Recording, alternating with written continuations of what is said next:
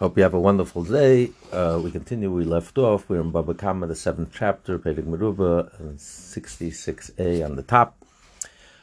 So we dedicate this class to our brothers and sisters in the Holy Land, especially those on the front line. May all the wounded have a full and speedy recovery. May all the hostages return home safely. Yesterday we learned an argument between Rabbi Loi and Rabbi Chanina, a very sharp argument. If a person if you steal a sheep and then it turns into a ram, or you steal a calf and it turns into an ox, it matured under the thief's when the thief has it. So Rabbi Loi says that it changes, and since it's changed, therefore now the ganef acquires it. So when he goes ahead and slaughters it and he sells it, he doesn't have to pay the 4 or 5 times, 4 times the sheep and 5 times the ox, 5 oxes, 3 sheep, 4 sheep, 1 principal and a penalty of 3, or 1 ox and a penalty of 4. No, because it now belongs to him. Rabbi Chanina argues. Rabbi Chanina says no. And they brought a braisa. The braisa says clearly, if you steal a sheep and it turns into a ram or a calf and it turns into an ox, so you have to pay the double, and you have to pay the 4 or 5 if you slaughter it, and you sell it, and you have to pay according to what it was worth when you stole it. The question is, so Rabbi Chanina asked Rabbi Loi, according to you, if why is there any penalty of 4 and 5? You say the change itself, now the thief acquires it, and now he's slaughtering his own. So he says, he asked Rabbi Loi asked Rabbi Chanina, how would you explain, according to you, if you're trying to prove that it doesn't change, then why do you pay at the time the amount it was worth at the time of the theft? You should pay what it was worth at the time when you slaughtered it. Now it's a ram. You stole a sheep, and now it's a ram. You slaughtered the ram. If it doesn't change, it's not considered a change, and it still belongs to the owner.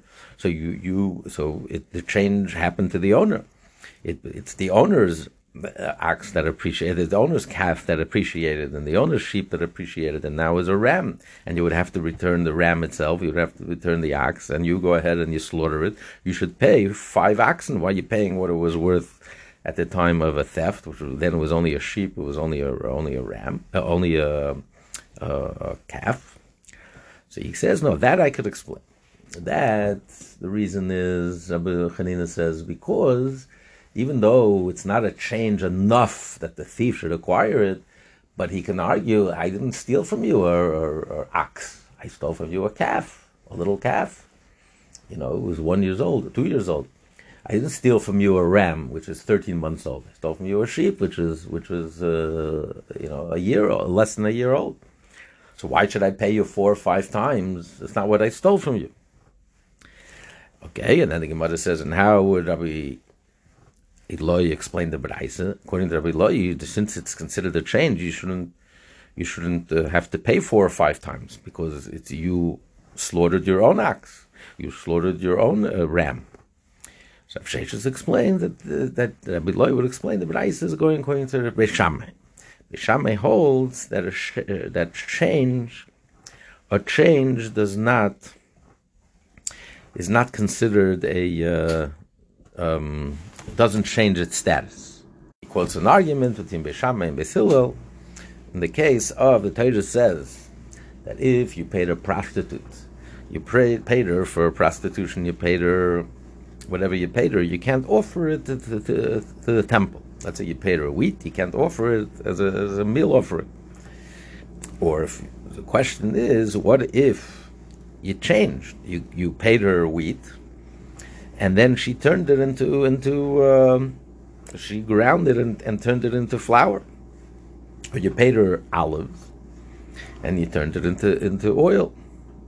You paid her with grapes, and she turned into wine. Could I use the oil, and the wine, the Beis Hamikdash, or the flour for the minchas?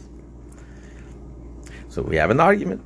Bishamai says you're not allowed to. Basil says you could. What's the reason of Bishamai? Because it says in the pasuk, Taita says you're not allowed to use a gift of a prostitute for the Beis Hamikdash, and also in exchange of a dog. Anything that you exchange for a dog, the exchange you can't offer that as a sacrifice or the altar.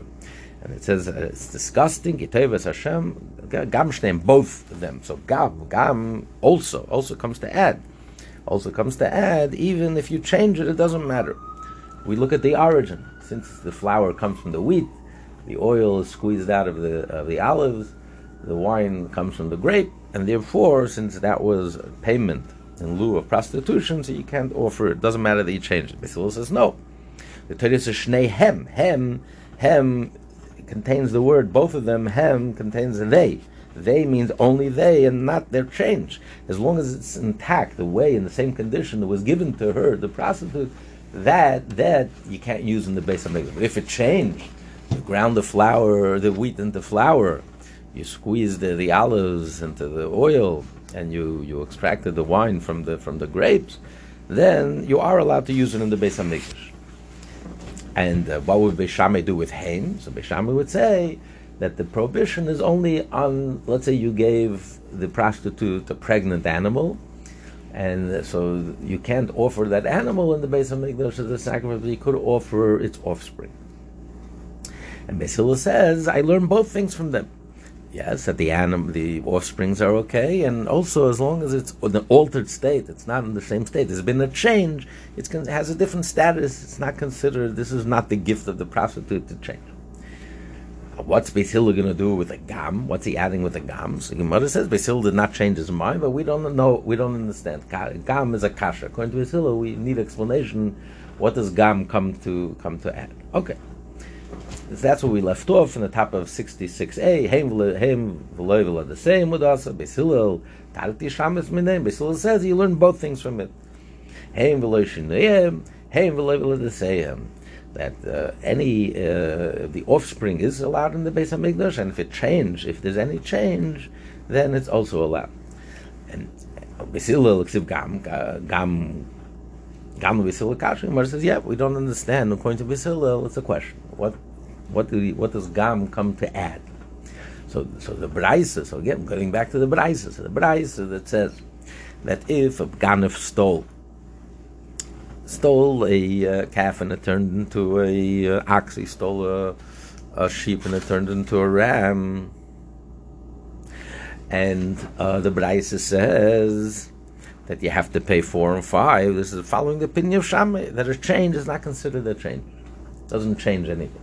But according to Beis Hillel, that it is considered a change. The law follows Beis Hillel. That's what Rabbi Loi said, that you would be exempt from paying 4 and 5 because he slaughtered his own and he sold his own. Okay, now the Gemara continues. At kanle pligi el the masavar shinakainu. The argument in Rabbi Loi and Rabbi Chanina is an argument whether the whole argument is whether a change is considered a change that now belongs to the ganef, and he stole his he slaughtered his own. He doesn't have to pay the penalty 4 or 5 times, or not.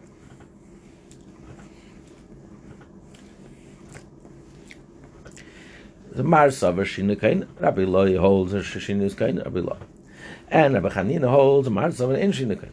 Avalin Shlumi, when it comes to the payment, Kulam it comes to the payment, the Braisa says clearly you pay the Ktani. It says in the Braisa, you pay the double payment in the 4 or 5 what you stole. You stole a sheep, so you pay 4 or 5 times the value of the sheep, not the value of the ram. And if you stole a calf, 4 or 5 times twice, or 4 or 5 times the value of the 5 times the value of the calf, of the calf, not the value of the ox. So layman have you the Rav that this refutes. This is a question. This is a refutation to Rav. The Rav we learned yesterday. Rav says Keden came Shagona. Rav made a distinction. He says the Ganav, you pay the principal, you pay the value that it was worth at the time that it was stolen. But the double, the penalty of double, paying double the amount, and the penalty of 4 and 5, that you pay what it was worth at the time of the when it was brought to court. And the Gemara explained, what are we talking about over here? He says, if it's a case where it increased in value, it appreciated in value, if it appreciated in value, so then we have the principle of Rabbah that since the Torah says you have to return the stolen item itself, so the stolen item is considered in the property of the owner who was stolen from. Therefore, if it appreciates in value, it appreciates to him. His item became more valuable. So if you go ahead and break it, or the same if you slaughter it or you sell it, you've destroyed it. Not only would you have to pay the penalty, the double penalty, or the 4 and 5 times you have to pay what it's worth now, even the principal you would have to pay what it's worth now. Versus if it broke on its own, then I didn't do any additional act of theft. It's all a continuation of the original act of theft that I stole it from you. Then you would only have to pay what it was worth at the time that it was stolen. So when does Rav make a distinction that the principal you pay what it was worth when it was stolen? Only when it was worth value, and the rest, the penalty, the double, and the 3, 4, or 5, you pay what it was worth at the time when you come to court. So Gemara explains, it's talking about it was the opposite. In the beginning, it was worth 4. It was worth more. And then by the time it came to court, it depreciated in value. So we say the principal, you have to pay what it was worth at the time of the theft. And the double, the penalty, the 4 and 5, that you pay what it was worth at the time that was brought, the court case was brought to court. Raisa seems to say, both according to Rabbi Lo and Rabbi Chanina, both according to Rabbi Chanina, according to Rabbi Lo, explains the Braisa according to Beishamai, that since he's paying for the original theft, it's all a continuation of the original theft, so therefore we have to, since he stole a calf, he didn't steal an ox, he stole a sheep and not a ram, so he pays everything. The principal, the double, the 4 and 5, he pays according to the original amount. And Rab says not so. Rab says the only thing you pay according to the original, and therefore according to that, let's say it became cheaper, you would pay according to the original amount, the amount it was worth at the time of the theft, because that's the reason you're paying all the penalties, because of the theft, because of the original act. So you have to pay double whatever the original value was by the time you stole it. Not like Rav, who says that only the principal you pay the value that it was worth at the time of the theft.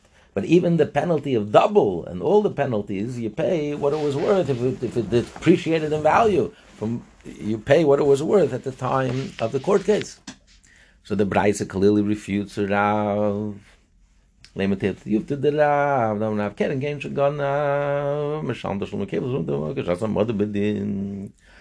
Rav answers according to Rav. Rav, when Rav says that you pay according to what it's worth now, is only if you're paying cash. If you're returning the original sheep, then you just have to pay 4 sheep, or 5 sheep, or double the sheep, or 4 or 5, or whatever. Then you pay what it was, whatever I stole. That's what I'm paying. So that's what he's saying. I stole a sheep. I'm paying you sheep. I'm not paying you 5 oxen. Now it's an ox. When I slaughtered it, it was an ox. I'm not paying you 5 oxen. It was a calf. I'm paying you 4 calf. When I stole it, it was a sheep. Even though it turned into a ram, and I sold it and I slaughtered the ram, I'm paying you 4 rams. No, I'm paying you 4 sheep. But if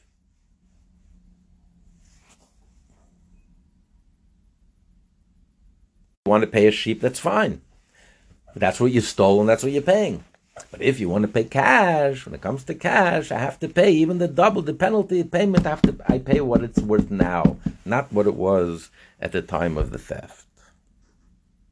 It says, You pay for sheep in the place of the sheep that he stole. So when you're paying with sheep, then it's similar to what you stole.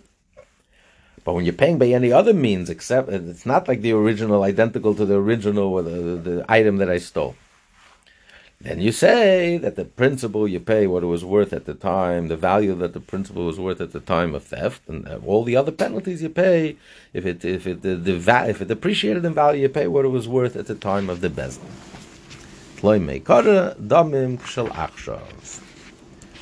Okay, now the Gemara continues. Rabba said the shinui koine. A change affects that you acquire it, the thief acquires it. It's a biblical concept. It's written in the Torah, and we also learned it in the Mishnah. Ksivit says, the Torah says that the thief should return the item that he stole. Why does the Torah have to tell me that he stole? It's enough. Why does he have to add a shagazel? So the Torah is teaching me, if the stolen article is exactly as is at the time it was stolen, nothing changed, then he has to return the item intact. He can't keep it. You can't just pay him, I'll pay you the value, I want to keep it. No, you have to return the item that you stole. But if he made a change to it, let's say he took wood and he made a seat out of it, a chair. He made a piece of furniture out of it. So then, you don't have to give him back the item that I stole. It's been changed, and I acquired it. The thief acquires it. He has to pay the value. That's clearly in the Torah. And Tanina, we also learned this in the Mishnah. The Mishnah states, we're going to learn later on in the tractate. If you take wood, you steal wood, and you turn it into furniture, the utensils, or timber, I steal wool. Also, I turn it into garments. You pay the value according to the time of theft. I don't have to pay what it's worth now. I pay. So I don't have to return the item itself. I just pay what it was worth, what wool was worth at the time of the theft, or the wood. Inami.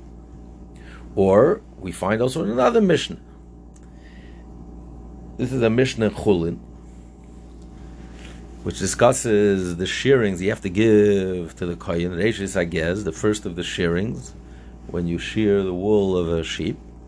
So he says, what if the owner of the wool didn't give the kohen? Before he dyed it, potter. He doesn't have to give it any longer to the kohen. He keeps it for himself. Because this is no longer the wool that he sheared. He made a change to it. Now, in this case, he doesn't even have to pay. It's not like the thief. The thief has to pay back the value. Here, he doesn't have to pay the value because there's no one to sue him. He can give it to any kohen that he wants. So which kohen is going to demand it? Any kohen demands it, so I'll give it to another kohen. So therefore, Pater is exempt. Alma, we see clearly from the Mishnah, and this Mishnah as well, Shin and Koine. And then Rabbi continues, Yush, if the owner despairs, so Amri Rabbanon, the rabbis say that the thief acquires it. Since the owner despaired, the thief acquires the object. And he doesn't have to return the item itself. He has to return the monetary value. But mi aloyadin, in the Raizim the Rabbanan. But the Rabbi says, we don't know if this is biblical or it's only rabbinic.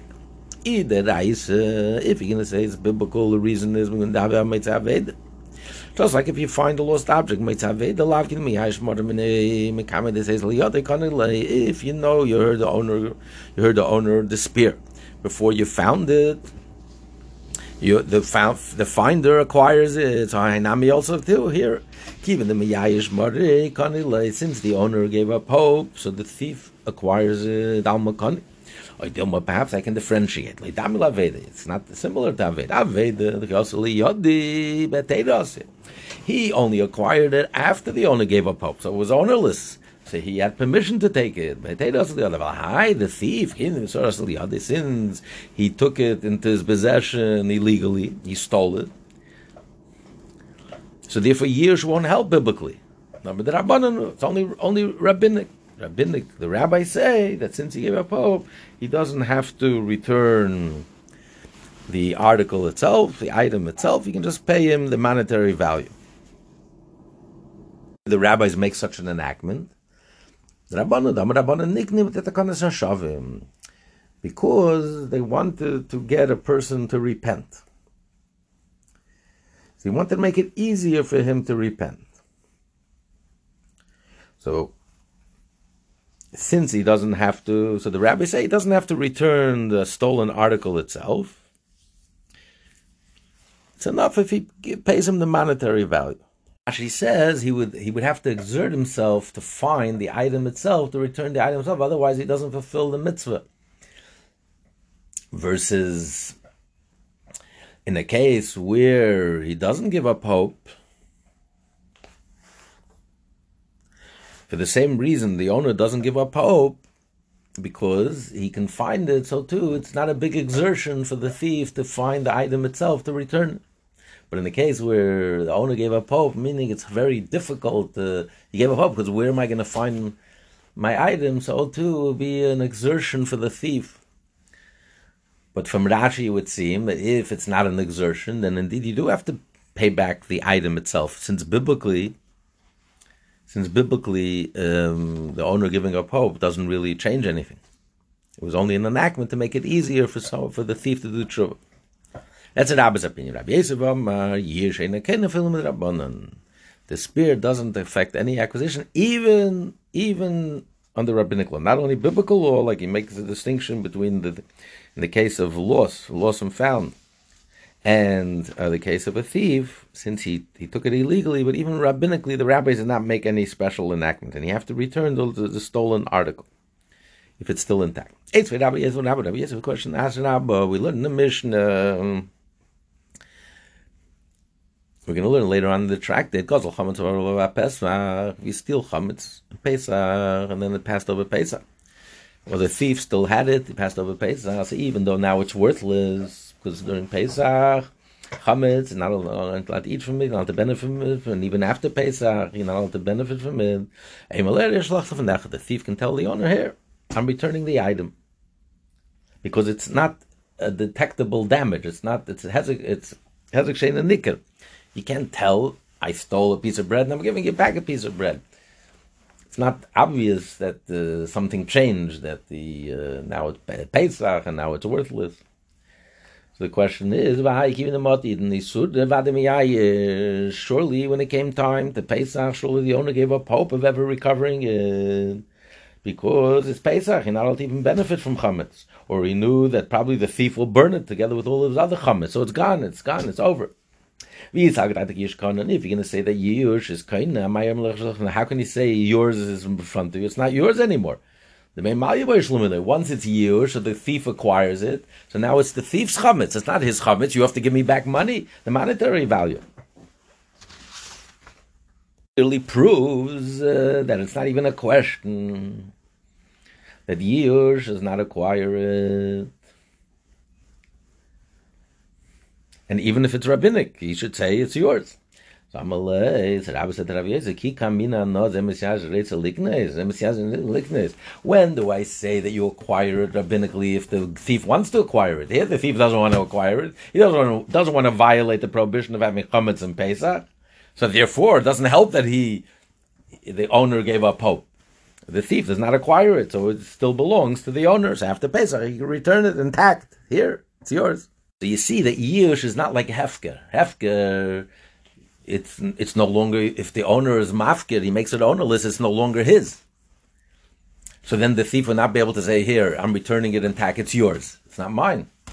Yush means, all it means is that it's still mine, but I'm giving anyone permission. If someone wants, he can acquire it. In this case of chametz, no one wants to acquire it. Why should he want to acquire it? So therefore, it remains in the possession of the original owner. Abaye challenged Rabba. We learned in the B'rais Karbotnei, the Torah says that you can only offer a burnt offering, a sacrifice to Hashem, a voluntary sacrifice. But not a stolen animal.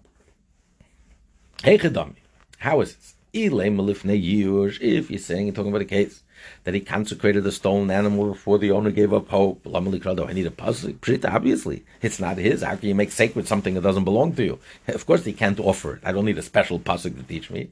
Elalav, surely we're talking about lacha yish. The owner gave up hope, and therefore, I would think I need a pasuk. I would think that since the owner gave up hope, so therefore I do have a right to consecrate it, and I could offer it. So Shmami no usually kani. So the Torah is coming to teach me that years does not acquire it. Doubt, maybe it's biblical. How do I know? What do you mean? Surely maybe it's biblical. Surely maybe it's biblical that Yish is kaina. It's only rabbinic. Clearly, we see here that the Torah says Yish is not kaina. That's why the Torah says that you can't offer it as a sacrifice. It doesn't help that the owner gave up hope. It doesn't matter. You, the thief, did not acquire it, so you can't make it sacred, and therefore you can't offer it as a sacrifice. So if we would say that Yish you do acquire it through Yish alone, so therefore it becomes the thief's. Then when the thief consecrates it, and he has a right to consecrate it, it's already his, and you can offer it in the altar. Because there's no connection. There's a disassociation between the original owner and the fact that it was stolen. That's ancient history. No connection. It was stolen, and he has to pay back the value to the owner. But this animal now is his, legitimately his, the thief's, and therefore he has a right to consecrate it, and he has a right to offer it. It's not even a mitzvah b'avera. There's no connection. Yes, he's stolen. He has to pay a monetary value of the animal. He will have to pay the owner. But the animal itself became legitimately his, and he has a right to consecrate it, and he has a right to offer it. So why does the Torah say v'lo yagozel? So you have to say that even though it is consecrated, a sacrifice that is consecrated, how can it be consecrated? If you're saying Yush is not acquire it, if the thief does not acquire it with Yush, then it's not consecrated. He doesn't have a right to consecrate it in the first place. So I don't need a pasuk to tell me that you can't offer it. It's not a sacrifice. You can't offer a regular animal in the Beis Hamikdash, only a sacred animal that's been designated and sanctified. You don't have a right to sanctify it if it belongs to the original owner. No, but in this case, it would be considered a sacrifice. And nevertheless, the Torah has to tell me you can't offer it as an offering. Why would it be considered as a sacrifice? Because you have a combination here of Yush, the owner gave up hope, together with a change of possession. Because by making it sacred, I'm transferring it over to the hekdesh. Just like if I sell it, if the owner, even if you hold Yush, does not acquire it, the thief does not acquire it, the owner gives up hope. But if then when the thief sells it, the person who buys it or he gives it a gift to, between the combination of Yush and the transfer of property, the two together, he does acquire it. So too the Hekdesh does acquire it. The animal is sacred because the fact that he's transferring it over to the Hekdesh, so between the Yush, since he sanctified it after the owner gave up hope, it's not enough for him to acquire it. It should be considered his. But between the Yush and then transferring it over to the domain of the Hekdesh, the animal would be sacred, and the Torah told me it's not a good sacrifice because it came from theft. So this proves that what Rabbi say we don't know if it's biblical. Surely it's not. Yush clearly does not acquire it. According to your understanding. Rabbi says to Abaya, according to your understanding, that we're talking about a case where he stole an animal and then the thief made it sacred. Not that he stole an animal that was already sacred. The owner already sanctified the animal, and the thief stole this sacrifice from him. This animal has been designated as sacrifice. So according to your understanding, the Braisa Haditanya, we learn in the Braisa Mishkove. The Torah says that a Zav, a person who has gonorrhea, unusual discharge. So if anything that the Zav sits on or lies on, leans on, is contaminated. So a person will touch his couch, also becomes a source of impurity. And any person who touches his couch, his bed, is contaminated until the evening. So the person who touches him, everything that he's wearing or any utensil he's touching at the time, they all become impure until the evening. His couch. But not if the Zav lies down, the couch, it doesn't belong to him. Then it does not become an avatum. The couch, the bed, does not become an avatum. So Rashi seems to be saying, also the Rambam holds that if you, the Torah says that if you steal someone else's couch or bed and the Zav leans in it, lies in it, it does not become Tameh. Tosfos says it strongly disagrees. There's no difference. We're talking about, it's a similar case to the case of the sacrifice. That just like in the case of a sacrifice, you stole a regular animal and you want to make it sacred. So too over here, you stole that's ready to be a bed, but the owner never designated as a bed, and then you decide to make it a bed, but it's not yours to designate. That's the problem. So the Braisa says, what are we talking about? If you say that we're talking about he stole a finished couch, it's not he stole a finished couch. He stole wool and he made it into a couch similar to the case of the animal. He stole a regular animal and then the thief sanctifies it, the animal designates it as a sacrifice. And the Torah says that it's not his to render into a bed. If he changed it, if he took an action, if he physically altered, he took wool and made it into a couch, of course he acquires it. There's no one who argues. If you take it and change it, you take wood, like we learned earlier, you take wood and you turn it into furniture, you don't have to return the wood, you have to return the monetary value, but the thief gets to keep it. So surely it's your bed, and of course you contaminate. Elamai, you have to say, we're talking about the Gazel, Mishkav de Chavre. He stole a bed, a ready-made bed. He didn't have to change anything. And Rashi says that the Zeres HaKosev, you stole a ready-made bed, a bed that's already been used. The Torah says that the Zav does not contaminate your friend's bed, only your own bed. The Torah vehemently disagrees and says, no, we're talking about, he doesn't have to change it.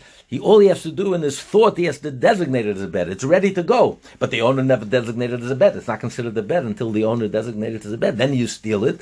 Well, you don't have the power to designate it. It's not yours to designate. Even in your... So that's what the Torah says, that you don't have the power to designate it as a bed, therefore it does not become a source of impurity, it does not contaminate. So just like over there we're talking about a ready-made bed, so we're talking about the owner designated it as a sacrifice. He already made it sacred. You stole a ready-made carbon, so the Torah says you can't bring it.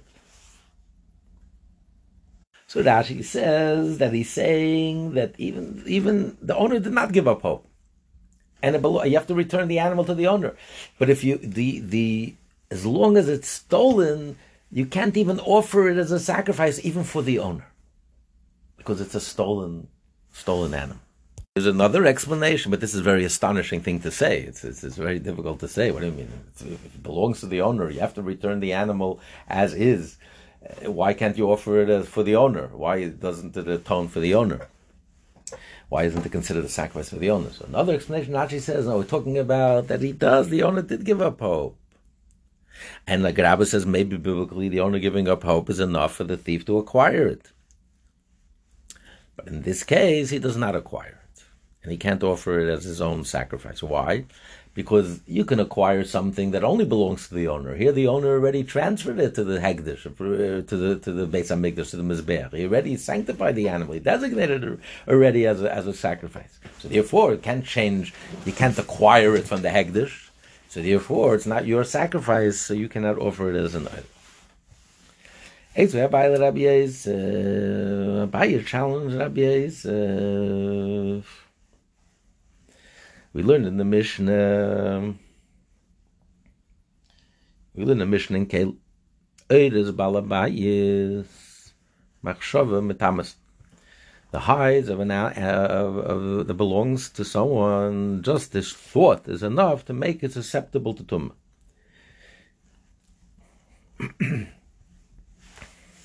Because the owner has in mind that it's ready to go, he's not going to further process it.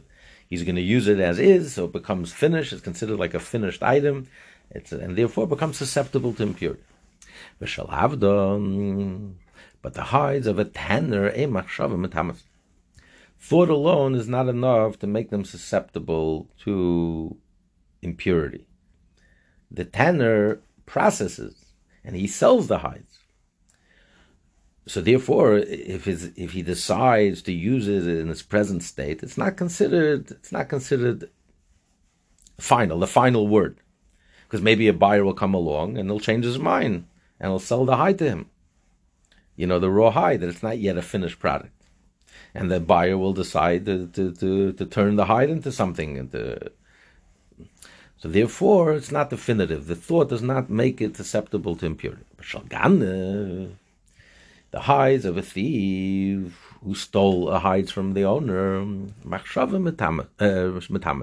thoughts do make them susceptible to impurity.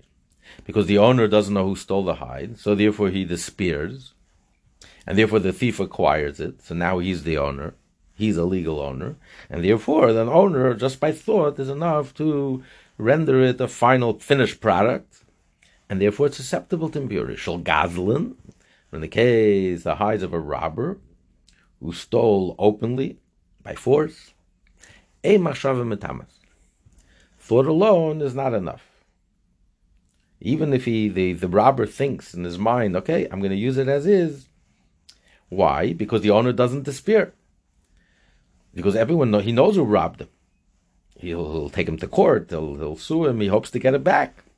So therefore, it's not his to decide. It's not the robber's to decide, but a thief. He doesn't know who stole from him.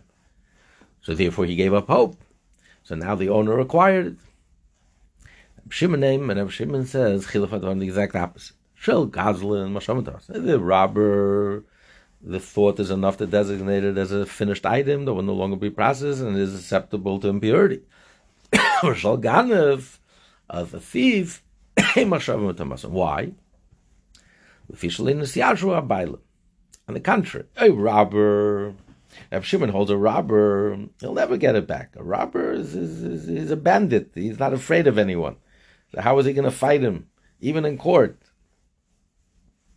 He can't fight with him. He doesn't care about anything. He did it openly. He laughs at the law. People have no power over him. He does whatever he wants. A thief, however, he's afraid of the law. That's why he's ashamed. He's embarrassed. He does it. He hides. He conceals. So he's hoping we'll have a good detective and we'll find the thief and I'll get it back. He doesn't give up hope. Again, but the principle is the same.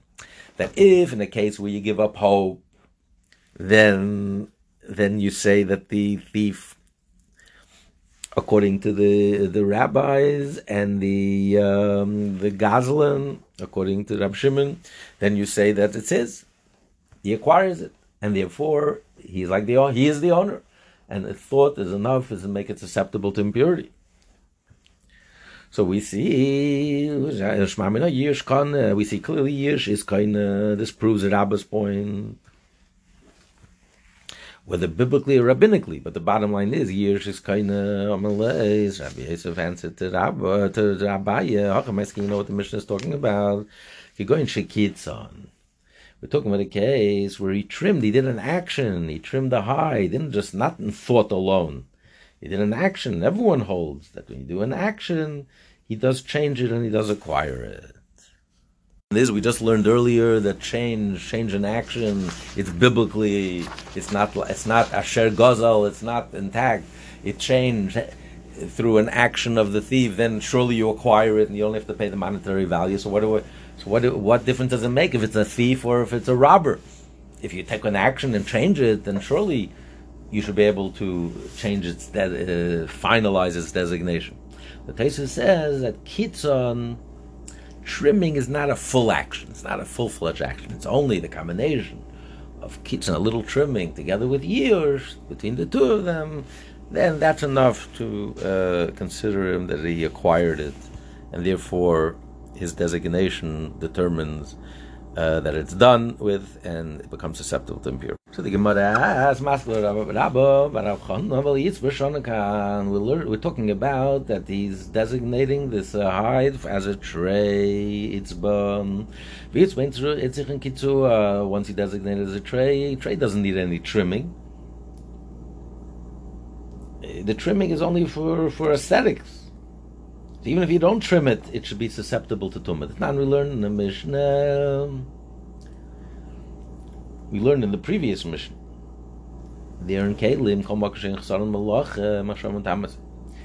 If there's nothing missing, it's good to go, then just rendering it, it's enough thinking that it's done, I'm not going to process anymore, and the thought alone renders it a keli, and it becomes susceptible to impurity. But if it's missing further processing,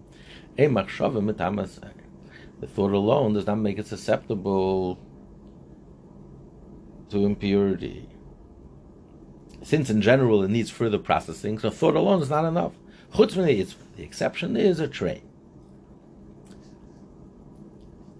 Because the case of a tray, since the trimming is only aesthetics, so therefore thought alone is not missing any processing. The processing that's done is just for aesthetic purposes. So the thought alone is enough to make it considered a vessel.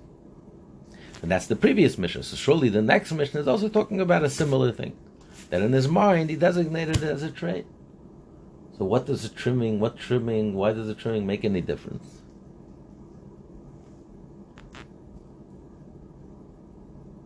So surely the only thing is it must be the fact that he made it ownerless, that the owner gave up hope is the spear. That alone is enough to make him acquire it, not the act of trimming. Trimming here doesn't mean anything. Rabbi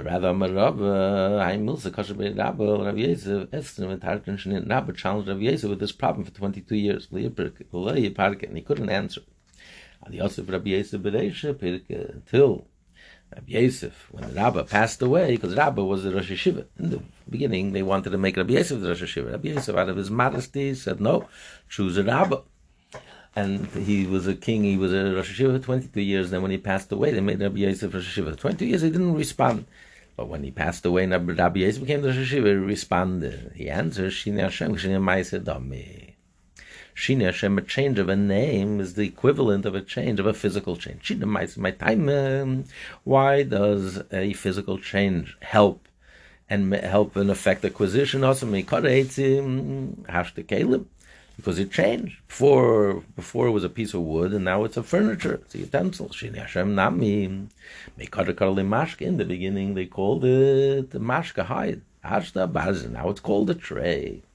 So the fact that you designated it, it's not just I'm designating in my thought. The designation changes its name. So the combination of changing its name together with the yush, therefore the thief or the robber acquires it. So why do you need both? If a change alone is enough to a change of a name, so it depends. Either Shini Hashem is not as strong as Shini Ma'aseh, therefore it's not as strong enough alone to stand alone. It's only together with Yush. Or maybe this change is not such a big change between calling it hide and calling it the tray. It's not such a dramatic change. So therefore, in this case, you need Yush alone. Or in this case, you need Yush because without the Yush, your designation doesn't change the name. Who gave you the right to designate it as a tray? It's not yours to designate. The owner didn't disappear. That's why you need both together. We'll stop here. Everyone have a wonderful day.